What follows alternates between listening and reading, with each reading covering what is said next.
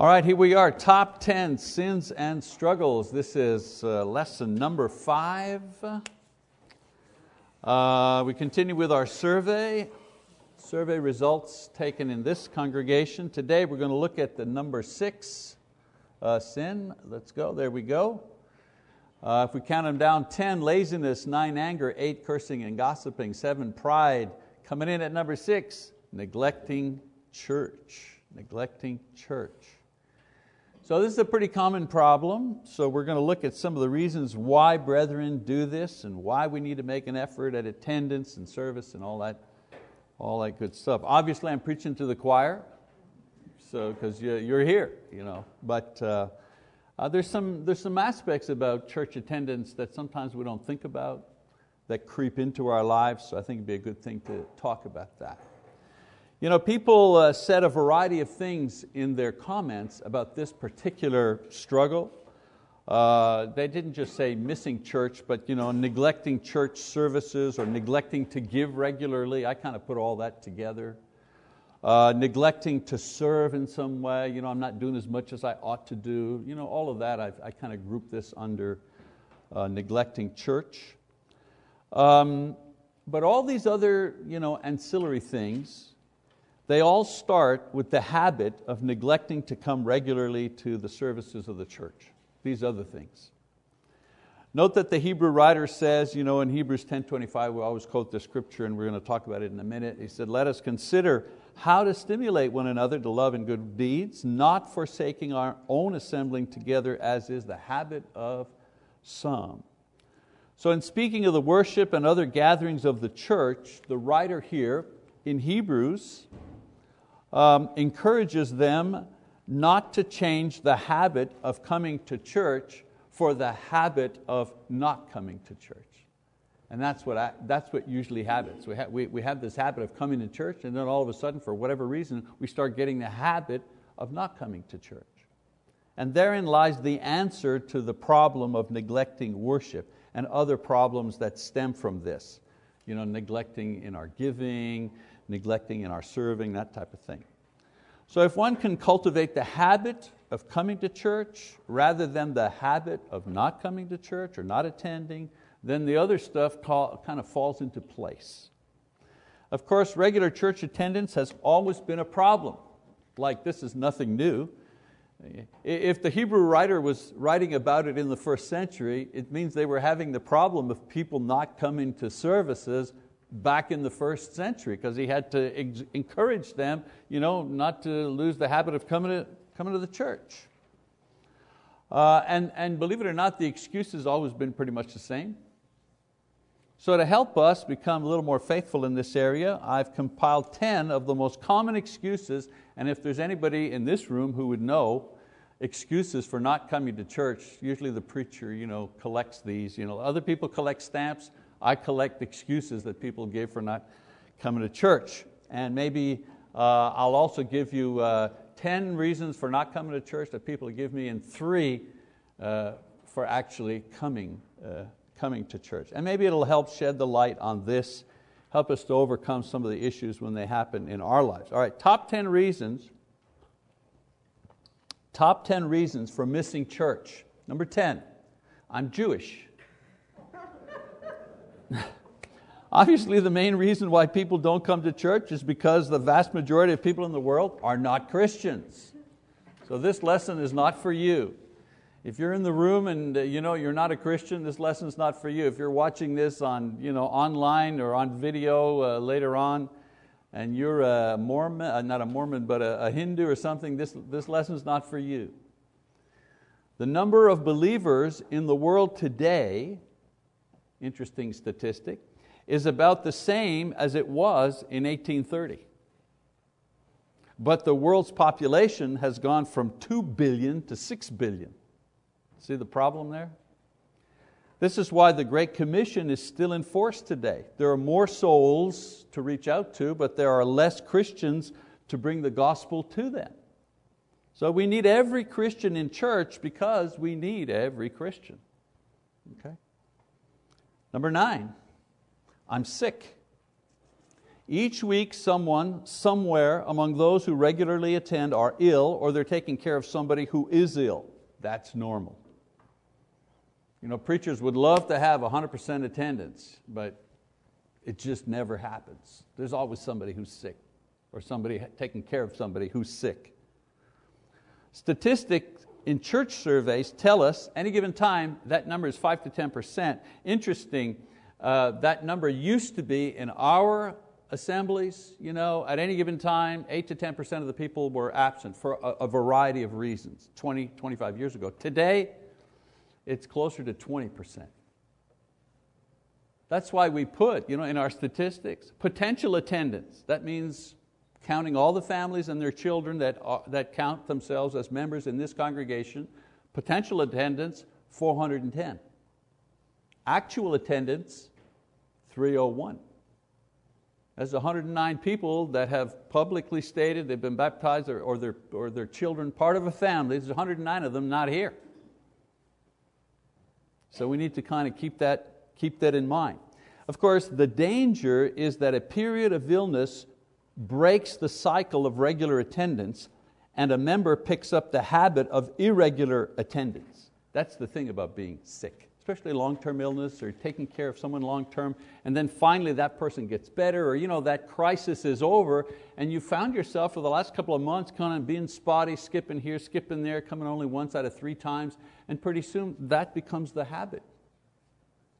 So the crisis is over, but during the crisis, while we had a legitimate reason not to come, once the crisis is over, we carry on with that bad habit of being irregular.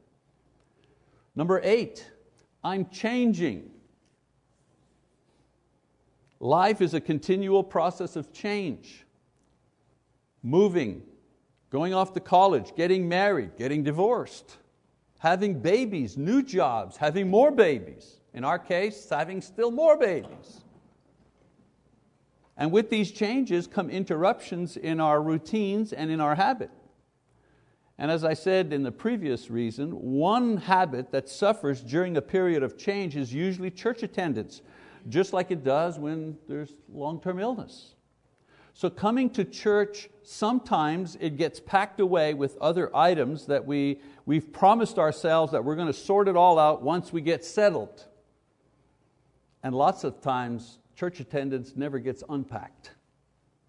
We kind of get settled into a new routine, a new job, a new this, a new that, and all of a sudden, whoops. Number 7, I'm working. Remember, excuses for not coming. I didn't say they were bad excuses, I'm just saying they're excuses.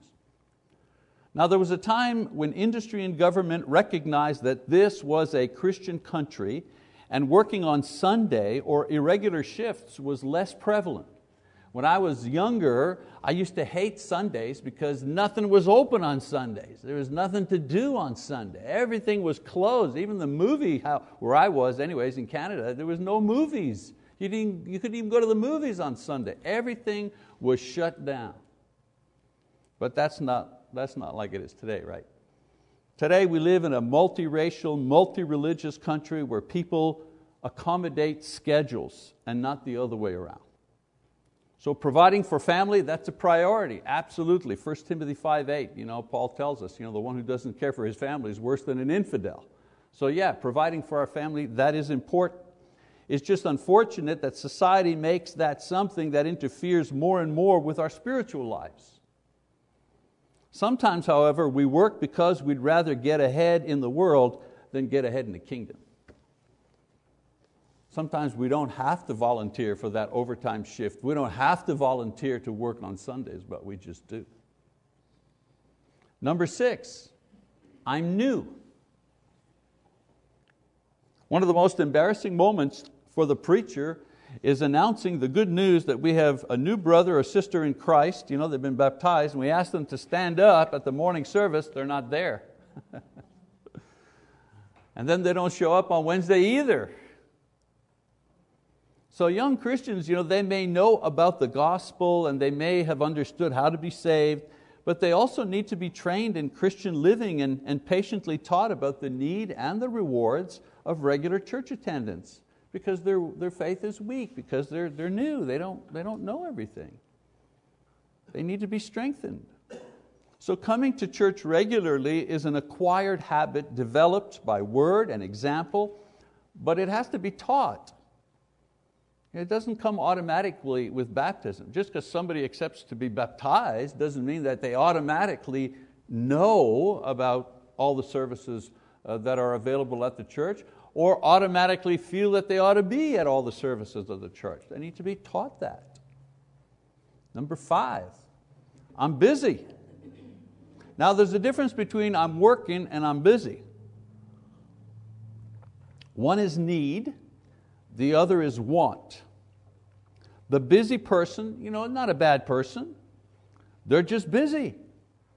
In the parable of the sower and the seed in Matthew 4, 18, 19, Jesus describes that busy person to a T. That person's busy, concerned with problems, busy getting ahead, busy building a place for himself here in this world. I'm busy. Of course, this person here has a priority problem. He or she allows the urgent things in this life to take over the important things. You've heard that before. Busy people don't realize that God has promised that if we put kingdom things first, and kingdom things, well, like church attendance, that's a kingdom thing.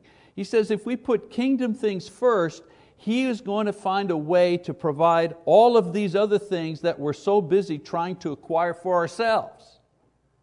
The promise, and it's a promise He makes. He says, you make me first, you make the kingdom first, you make that a priority, and all those other things that you're sweating about, a place to live, food, eat, blah, blah, blah, all those other things, I'll make sure you get those. J.C. Penney, the penny stores, J.C. Penney, that was a real person, obviously, J.C. Penney. He was a very religious man. And he said, if a person is too busy to worship, that person's just too busy. And isn't it interesting? Chick-fil-A, they're closed on Sundays. Doesn't seem to be hurting their bottom line. They're the fastest growing fast food chain in America. And look at all the bad press they got, because of because the owner, the top guy, did not say anything about homosexuals or gay marriage. He just said he favored traditional marriage. That he favored traditional marriage. He was an old-fashioned kind of guy. They closed down their stores on Sunday because they feel it's important that families have a day. Sunday is a day for family. He didn't push his religion on anybody. And he sure puts his money where his mouth is. Can you imagine shutting down on Sunday? And boy, did he ever take a lot of flack. And I remember when that thing happened and people pushed back, right? I mean, Lisa and I, we went to a Chick-fil-A just for lunch when all of that was happening. Are you kidding me? The line was out the door. So here's a guy who, he makes the priorities. And maybe the gross amount is less than perhaps another corporation, but really, do you really need the extra $2 billion if you've already got a couple of billion? Number 4. Yes, I forgot to put that there. Number 4, I'm hurt. Remember, reasons for not coming to church. I'm hurt.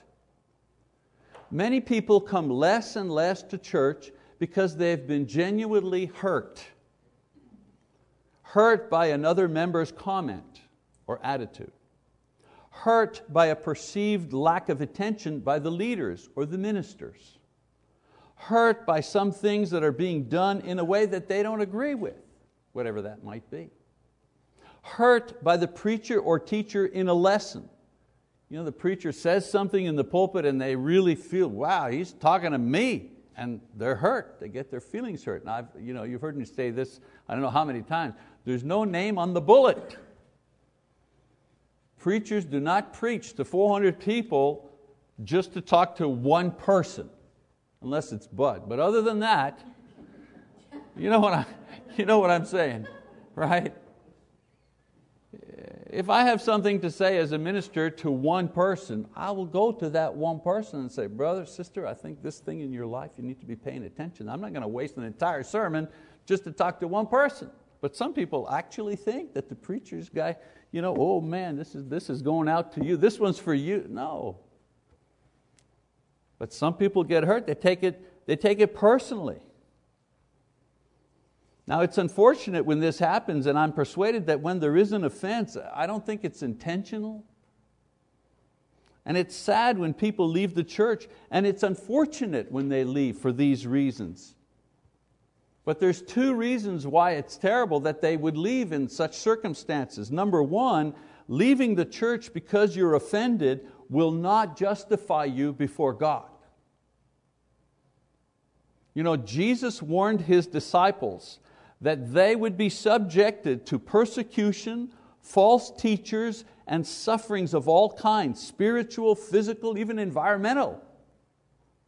And what does He say at the end? But the one who endures until the end, that one will be saved. So regardless of the offense, leaving the church is not the answer, nor is it God excuses. Sister so-and-so, you got crossways with Sister so-and-so for whatever reason, and you left in a huff and never came back to church. You think you're going to go before the Lord in judgment and He's going to say, oh, Susie, that's fine. Well, I was offended too. She shouldn't have said that. No, it's not how it works. And another reason that it's sad when somebody leaves under these circumstances, stopping a regular attendance because we are hurt or hurting. Sometimes we're hurting because of some loss or tragedy or disappointment, and we decide to take it out on God by ignoring Him.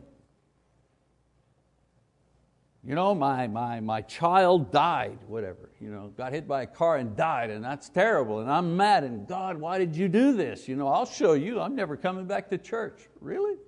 You're going to punish God this way? That's not the answer.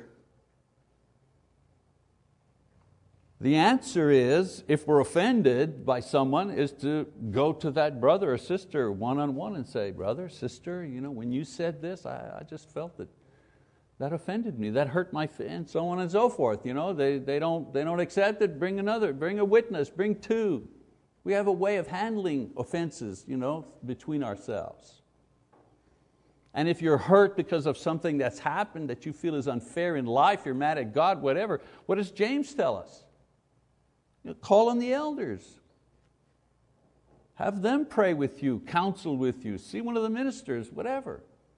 But abandoning the church, that's never the answer to taking care of hurt feelings. Okay? Number 3, I'm lazy. I've only met one person in my career who actually sincerely acknowledged that this was the cause of many of his problems. It was a man. Many of his problems and failures. And actually I admired this person for, at least he coughed it up. Said, I'm just lazy, I'm bone lazy. I just find it hard to make the effort, Let's face it, going to church on a regular basis requires physical and mental effort. It does. Preparation and travel, multiplied way over if you have small children. Jesus said, there's a room in my Father's house for you. There's a special spot for mothers who have brought small children regularly to church. And that room up in heaven doesn't have any children in it. I think that's the reward. It requires discipline to sit and to listen. It requires work. If you're teaching, imagine you have to prepare your class that you're going to be teaching, Sunday school, whatever, and then after that taking care of your own kids, and then after that there's the service, and that's multiplied even more if you happen to be, if it's a sister, she's married to a brother, not a brother, she's married to a man who's not a member of the church and who doesn't come to church. Whoa, then she has to get home at a reasonable time. She wants to make lunch, keep him happy as well. Not easy. Not easy at all. And then of course, mental effort. It's a Bible class. You're learning stuff. And spiritual effort that comes with the continual adjustments and changes demanded by not the preacher, but by the Holy Spirit as He molds us into a Christ-like image. I want to be like Christ, but I'll tell you one thing, the transformation from Mike Mazzalongo as he is naturally into a more Christ-like human being, that's a very painful process. Because I have to, as you do too, overcome my flesh. and I say to my flesh, from now on we're going to be doing this, and my flesh says, over my dead body you will, right? So the definition of a lazy person, according to the dictionary, is, quote, one who dislikes physical or mental effort. Proverbs says it this way: the sluggard buries his hand in the dish. He is weary of bringing it to his mouth again. Proverbs 26:15. What is he saying here? Well, he's saying the lazy man won't even feed himself. That's how lazy he is. So the Lord provides for the nourishment of the only thing that will survive this world, and that is a person's soul. And what the writer here is saying is that laziness keeps so many people from actually feeding themselves on a regular basis. He's not talking about just regular food here. He's saying the lazy man's soul, they won't even, the word is there, the teachers are there, they won't even take the food into their spirit. So the Lord provides the nourishment of the only thing that will survive this world, a person's soul, and yet laziness keeps so many from feeding themselves on a regular basis. So the best way to deal with laziness is to acknowledge it as sin and ask God's help to overcome every day, especially on Sunday. Number 2 reason, I'm worldly. One of the saddest stories in the Bible is a reference to Demas. In Colossians chapter 4, verse 14, and in Philemon verse 24, Demas is counted among Paul the Apostle's helpers and as a faithful disciple of the Lord.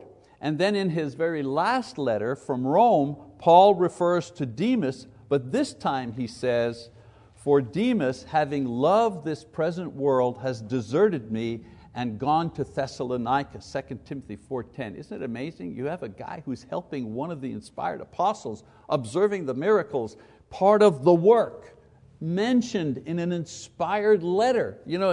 This is a guy, he's a disciple, he's one of us. And then a couple of epistles later, the same apostle speaking about the same guy says, he's abandoned me. He's gone back to the world. Wow, that is sad. So some Christians, they don't come regularly because, well, they love the Lord more, they love the world just more than they love the Lord. They love the smell of money more than the smell of sacrifice of praise. They love the activity and the allurements and the pleasures of this world more than the activities and pleasures and promises of the next world. John says it this way in John 3:19, this is the judgment, that the light has come into the world, and men love the darkness rather than the light, for their deeds were evil. Some people say, why do so many people reject the gospel? Why won't my uncle accept the gospel? And usually the answer is, well, because he likes sin more than he likes the gospel, period. He likes the darkness more than he likes the light.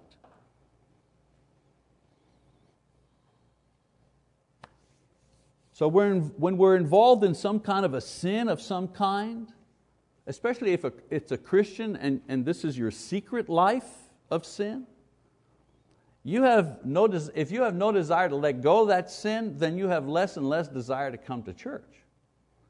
Because when you come to church, what happens? Well, the big floodlights go on and they're shining on your life, all of our lives, and they're exposing the darkness. And people who want to maintain that secret sin, they don't like the darkness being exposed. And so they just come less and less and less. It's not a nice experience for them. So worldliness is such an insidious vice because it eats away at our spiritual life quietly and without pain until we're cold and dead in Christ, but we don't even realize it until it's too late. We just keep making one little concession to the world after another until we're no longer of the kingdom, but of the world. And usually the first thing to go is regular church attendance. Satan's number one point of attack is to diminish your exposure to the Word of God and your exposure to other Christians. And he does that by finding all kinds of reasons to take you out of church. And then the number one reason for not coming to church, number one excuse, well, you fill in the blank.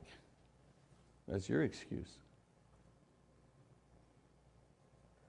your reason for not being faithful to all the services of the church, whatever reason that may be. It could be any of the 9 that I just mentioned or one I haven't mentioned, but it's the number one reason if it keeps you out of services. Maybe you don't think you need to be here every time. Maybe you're not convinced the Lord wants you to be at all the services. Maybe you don't get anything out of church services, whatever, you fill it in. So whatever the reason, Satan has managed to find an opening in your spiritual defense and convinced you somehow that not coming to church, well, that's okay. Well, in the last section of this lesson, I want to give you 3 reasons why you should come. So those are some of the common excuses. Let me give you 3 reasons why you should come. Some people ask, and I get this question, well, do I have to be there Sunday and Wednesday? Do I have to come to all the services? And if you're expecting an answer from me, this is the answer I give to when they ask me that question. If you ask this question, your problem is not church attendance. Your problem is love and gratitude and respect for the Lord. That's your problem. And we'll deal with that later. For now, 3 reasons to come regularly. Reason number 1, it pleases God. God is pleased. In Psalm 69, the writer says, I will praise the name of God with song and magnify Him with thanksgiving, and it will please the Lord better than an ox or a young bull with horns and hoofs. God has always desired that His people gather to worship Him and that they do it often. He's always wanted that. Isaiah 56 says, also the foreigners who join themselves to the Lord to minister to Him and to love the name of the Lord, to be His servants, everyone who keeps from profaning the Sabbath and holds fast my covenant, even those I will bring to my holy mountain and make them joyful in my house of prayer. Their burnt offerings and their sacrifices will be accepted on my altar, for my house will be called a house of prayer for all the peoples. God was always very specific about keeping the people true to the day of worship, and He was pleased with those who kept it. And He's saying here, Isaiah, one day God will bring everybody to His house. It won't be just exclusively for the Jews. Everybody will have that privilege, and God wants that from everyone. Ephesians chapter 5.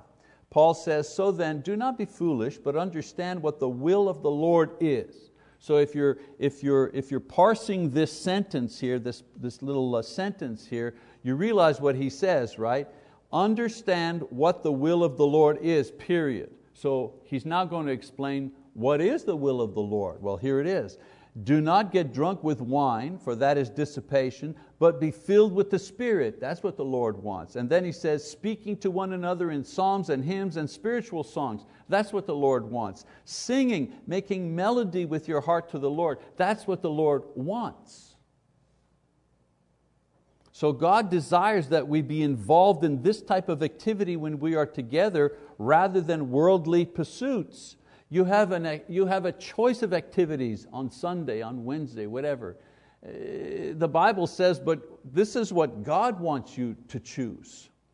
Hebrews 13 says, through Him then let us continually offer up a sacrifice of praise to God, that is the fruit of lips that give thanks to His name, and do not neglect doing good and sharing, for with such sacrifices God is pleased. God is pleased to see us offering His praise. He loves to see it. And God is the same in the Old and the New Testament. If you think for a second, okay, what God deserves is that we worship Him 24 hours a day, non-stop, every day of our lives. That's what He deserves. That's how great God is. That's how, there's no word for it, that's how awesome God is. He is worthy for us to be praising Him continually all the time. He's worth it. The problem is we just can't do that. We neither have the strength nor the spiritual ability to be able to do that. And so we select times when we offer a portion of what we ought to be offering. and by offering Him a portion of what we ought to be offering, He blesses us and permits us to continue living in this world without continually worshiping. And worshiping Him instead of by praise and song and so on and so forth, we worship Him by doing our jobs properly and loving our wives properly and taking care of our children, and all in His name and depending on Him. So pleasing God is what our life is really about.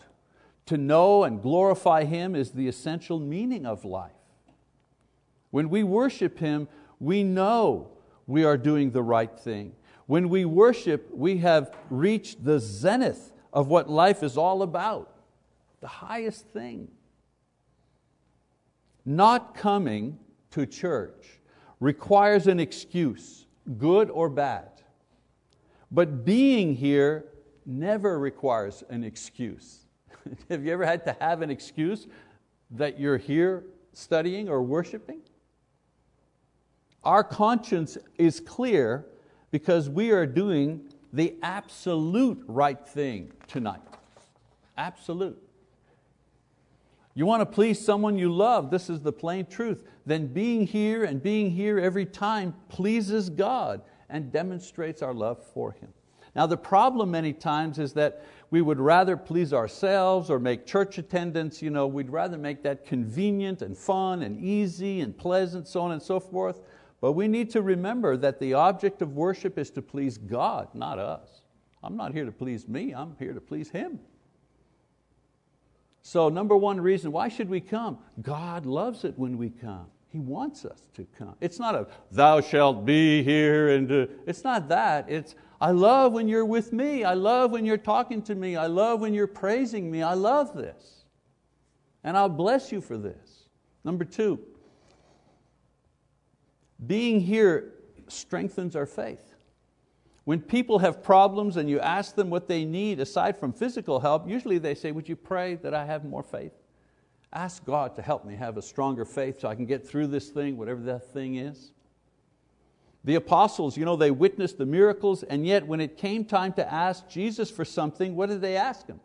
They said, Lord, please increase our faith. Luke 17:5. So faith is not only necessary for salvation, but it's also necessary to be able to persevere through the ups and downs of life so we can obtain that salvation. It's such an important thing, faith. How do you acquire it? How do you strengthen it? Well, Paul says in Romans 10, he said, faith comes from hearing. What kind of hearing? Well, hearing by the words of Christ. So all the activities in the world combined do not add a single drop to your faith. But hearing and sharing and learning God's word, this sparks faith and it helps it to grow. So what you're able to do in the name of the Lord, whether it's to resist sin or persevere in suffering or to do good or to bear spiritual fruit, whatever, all of these things are based on the strength of our faith, and the strength of our faith is proportional to our exposure to God's word and God's people. There are no shortcuts. Weak attendance usually equals weak faith, which usually equals a weak Christian and very little fruit. I've seen it over and over again. Strong faith is usually a result of much teaching, and for most Christians that only comes through regular attendance. Some of you, I know some of you, great Bible students, what you get here, maybe one thing a week, but you're at home reading your Bibles, you've got a study plan, some of you even teaching your own children, of course. Some will inevitably ask, if I only come to Sunday morning worship and skip the rest, can I still go to heaven? And my personal answer to this, probably not. But not because you don't come regularly, but because your question tells me that you're a legalist and a Pharisee. That's why. Doing only what you have to do. The kid in class, the teacher says, all right, we want you to write an essay about, go to Crystal Bridge, and write an essay. And there's always one guy, right? Just one sheet of paper? Does it have to be written on the back too? right away, that guy's he's got a problem, right? Not the right attitude. Well, that's exactly the attitude we have with God when we say, do I have to come to the other days too? People who are legalists, they do the minimum. They want to know what the minimum is and they want to do that. And I say to you, if that's your attitude, you've fallen from grace and trying to get to heaven through religious works, and minimum religious works at that. At least if you saw coming to church 3 times a week was like a work, well, at least you're doing a good work. But the person who asked this question, he wants to do the least amount and get to heaven. And that's just not the way, is it? It's not the most or the least. This kind of question usually shows a lack of knowledge regarding the faith. You need to come to church not to increase your attendance level. You need to come to church so you can learn about God's grace and be free from the law. If you keep this attitude, no amount of church attendance will save you. Now, I'm not saying if you don't go to Wednesday Bible class, you're going to hell. That's not what I'm saying. I'm saying that if this is your attitude, you're more of a legalist. You're trying to be saved through works rather than through faith. We're saved by faith. We see by faith. We walk by faith. We can cast mountains into the ocean by faith. And that faith is conceived and nourished every time we come here to this place. Every time we come to church. Why?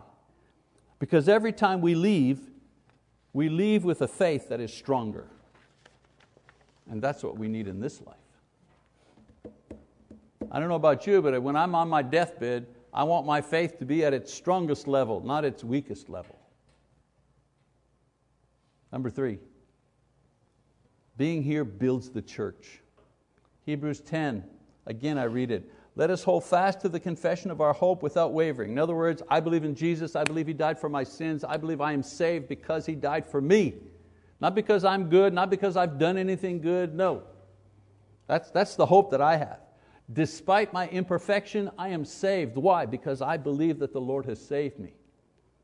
So let's hold fast the confession of our hope without wavering. For He who promised is faithful. Jesus is faithful. And let us consider how to stimulate one another to love and good deeds, not forsaking our own assembling together, as is the habit of some, but encouraging one another, and all the more as you see the day drawing near. The problem was that there were Jewish Christians, this passage here, there were Jewish Christians who were weak in the faith and they were being tempted to return to Judaism. And their absence contributed to this weak faith that they have, and their weak faith would not sustain them under pressure. So in addition to this, and I'm talking about the people that the Hebrew writer is writing to here, in addition to this, their absence was hurting other people. This is why the writer encourages them not to abandon the assembly, and he exhorts them to give an example and a word of encouragement to who? To the other people. So your presence at all services is critical in the building up of the church. Because through regular attendance at all services, here's some of the things that happen. First of all, you're proclaiming Christ to each other in the community. 1 Corinthians 11:26. When I come to church, the reason I'm coming to church is why? I believe in Jesus. I may not be up in the pulpit preaching, I may not be doing anything except sitting and listening, but it doesn't matter. My family, my friends, my people, whoever they are, they know Wednesday night. You come to bowling Wednesday? Hey, when is it? Is it in the afternoon? No, Wednesday night, 7 o'clock. Oh, sorry, we got church. Oh, okay. Have you preached the gospel to them? No. Have you explained the details of salvation? No. What have you done? You've just separated yourself. You say, yeah, this is my priority. Why? Because I'm a Christian, that's why. Secondly, you're providing an example to other people. What do you think your absence says to the children and the younger Christians in this congregation? Well, it says, boy, when I grow up or when I'm an experienced saint, it'll be okay for me to skip church too. Because this guy over here, he says he's been a Christian for 30 years, but he only comes like on Sunday morning. I never see him Sunday night. So I guess that's the reward. When I grow up and I'm a big, strong Christian, I'll be able to stay home too on Sunday night. I won't have to come. Well, it's not okay. And your example is one of weakness and immaturity, not strength. It also contributes towards the needs of the saints, 1 Corinthians 16:1. Not just money, but knowing who needs help and learning how we can serve. Can you imagine you're not here tonight? You didn't hear that dear brother Mike McCubbin died suddenly. Well, he'd been sick a while, but he died. And you run into his widow at Target. She happens to be going in there to get some things. Hey, how's it going, Nell? Big smile on your face. So how's Mike? You didn't hear? Well, hear what? I'm taking a real out of left field example, but can't build up the church if you don't know what's going on in the church. Again, it's not just about money. Who needs the help? How can we help? How can we serve? All right, need to move quickly here. Number 4, and of course, we support the church leadership. In Montreal, right, the church leadership decided we don't have Sunday night service. Why? Because the majority of our people take public transportation. So it takes them an hour and a half to get to church, many of them, Sunday morning for 9:30, so they leave at 8 o'clock to get to church at 9:30, and the church is over around 11:30 noon, and they don't get back home till 2 with their kids on the subway in the winter. Yeah.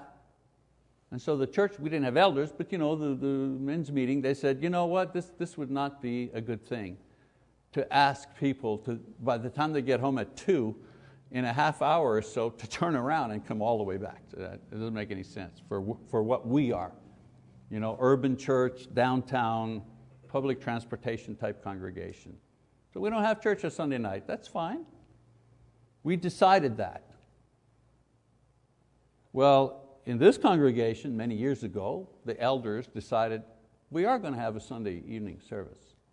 And we are going to have a Wednesday night service. We think this is it's a tradition, Wednesday night, but it's a good one. It's a healthy, spiritual one. And this is what we've decided to do, and we're going to do it. And the rest of us, by attending, are saying to our leaders, we agree. We're following your lead. They're here, we're here. So we support the leaders of the church. The Bible says we must submit to those whom the Lord has set over us in Christ. Hebrews 13:17. Church attendance is a way that we support their leadership. We've built the building with wood and brick, but faithfulness to all services is the cornerstone upon which the building of the congregation rests. I'll tell you something. Why do you think people are so excited? There's such a sense of excitement when we have those congregational sing-along things at the beginning of the year. 2 years ago it was here. 450 people in this building on a Wednesday night. Man, a lot of people were pumped. The singing was awesome. People were red-cheeked. It was just so great to have so many people. And then the following week, we went back to being maybe a quarter of the congregation here. And we didn't do anything different. Nothing different. We sang the songs that are familiar. Somebody prayed. Somebody preached a really great lesson. We offered in it. We do exactly what we do every single Wednesday. What was the difference? Everybody was here. Everybody was pumped. Everybody was encouraged. So as I close, I want to say to all those who put down church attendance as a problem, that their struggle is nothing new. Okay? So don't feel like, whoa, this is just me.